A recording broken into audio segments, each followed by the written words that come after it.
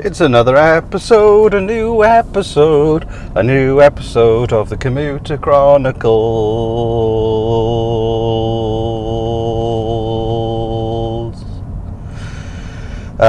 This episode 11 or 12 or something. It's a beautiful morning. It's already 20 degrees, even though it's 7:30. So I am really looking forward to a day of sweat patches under my arms, mopping of the brow.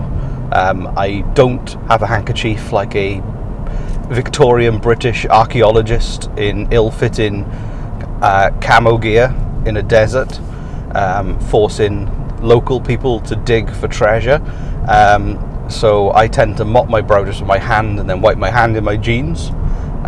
It's a style that I've developed over the years that is based on being ill-prepared, lazy and sweating a lot.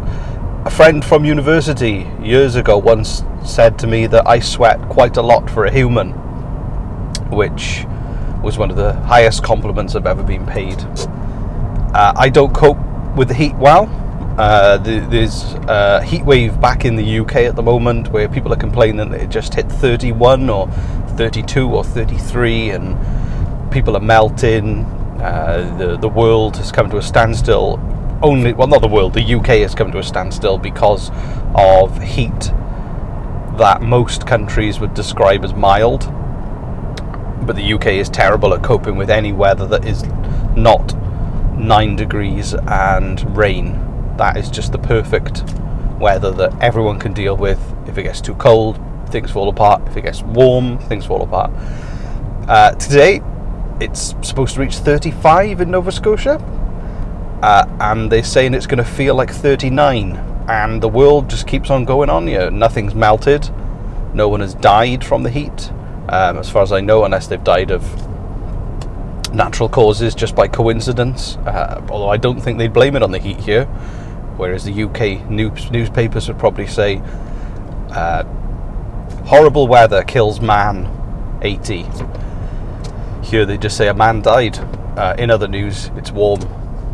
Just because they don't really have the same kind of approach to newspapers and press in general, which is good. The way that I find I cope best with the heat is to drink cold water constantly, which then has a adverse side effect of me needing to piss on a regular basis. And I don't know what the and is, but that's just what happens. It works for me. I just consume and I evacuate on a regular basis, and I find the cool water cools me from the inside out, in a non-sexual way, just through my digestive system, I imagine. I was trying to think of some interesting tweets I can put out, so I've got some humorous tweets that I've written about commuting facts.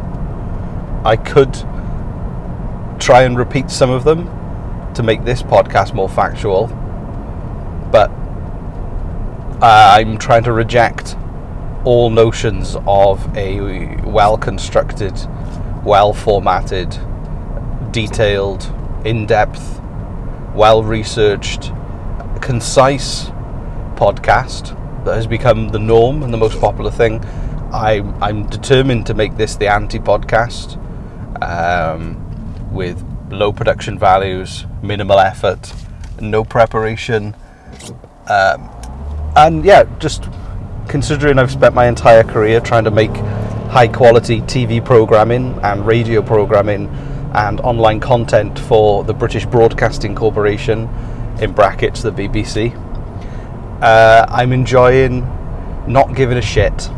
I'm just enjoying just talking to the 5 people who have downloaded this podcast so far, just about my life, about funny stories like the one I told you in the first episode where I hit myself in the face with a bag of warm dog waste. It's great. It's enlightening to let go of any notion of production value quality or attention to detail. I say a lot. You know, in my past life, I would have made every effort to remove every Now I enjoy every Every is important. The is the moment where I'm trying to think of the next load of useless talking I can do.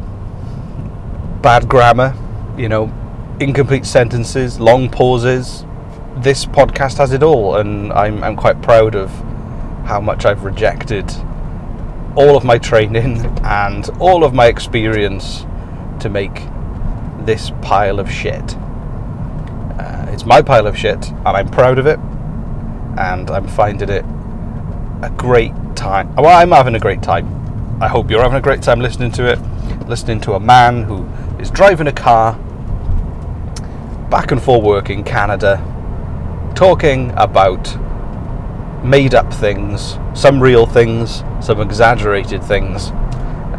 All of the stories are true. It worked with Fargo, so even if my stories become a bit elaborate, it is all true. It made Fargo a better film because everyone thought it was a true story, apart from that woman who apparently died looking for the money. If you haven't seen it, spoiler alert,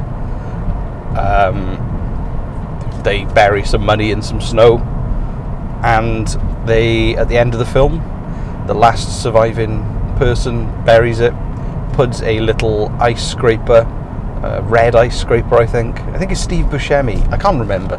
Anyway, they put a little red ice scraper so they can remember where it was buried. And I believe this might be an urban legend, so I might be propagating fake news, but an urban legend where I think she was Japanese or from somewhere where there was enough of a cultural difference to miss out on the subtleties of a Coen Brothers film. I mean, I know plenty of people who aren't from Japan. I know plenty of people who are of a similar culture to the Coen Brothers, and they still don't quite take in the subtleties of a Coen Brothers film. That's not to say they're uncultured.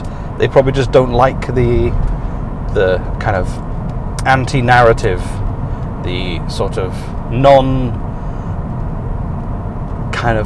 I suppose they kind of avoid all the basic building blocks of telling the story. There's no real clear, concise resolution at the end.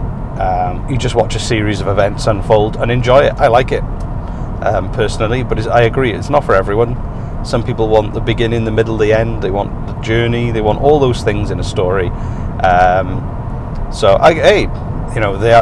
tell a kind of anti-narrative, much like this is the anti-podcast. So if you want to tell a friend about this podcast, it's like the Coen Brothers of podcasts. I do have a brother. He probably wouldn't be into this. He's also 3,000 miles away.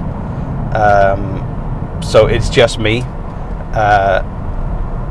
And I guess, they're top quality filmmakers. I'm one man in a car with a Sennheiser Smart Lav strapped to my seatbelt, talking into a phone and posting this online for less than 10 people to listen to. So as much as I like to compare myself to the Coen Brothers, the harsh reality is now metaphorically kicking me in the nuts.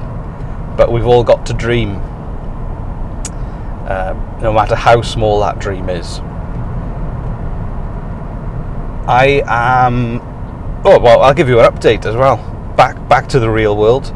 I don't think I quite finished my last point. I can't remember what it was, but again, I lack the ability to care.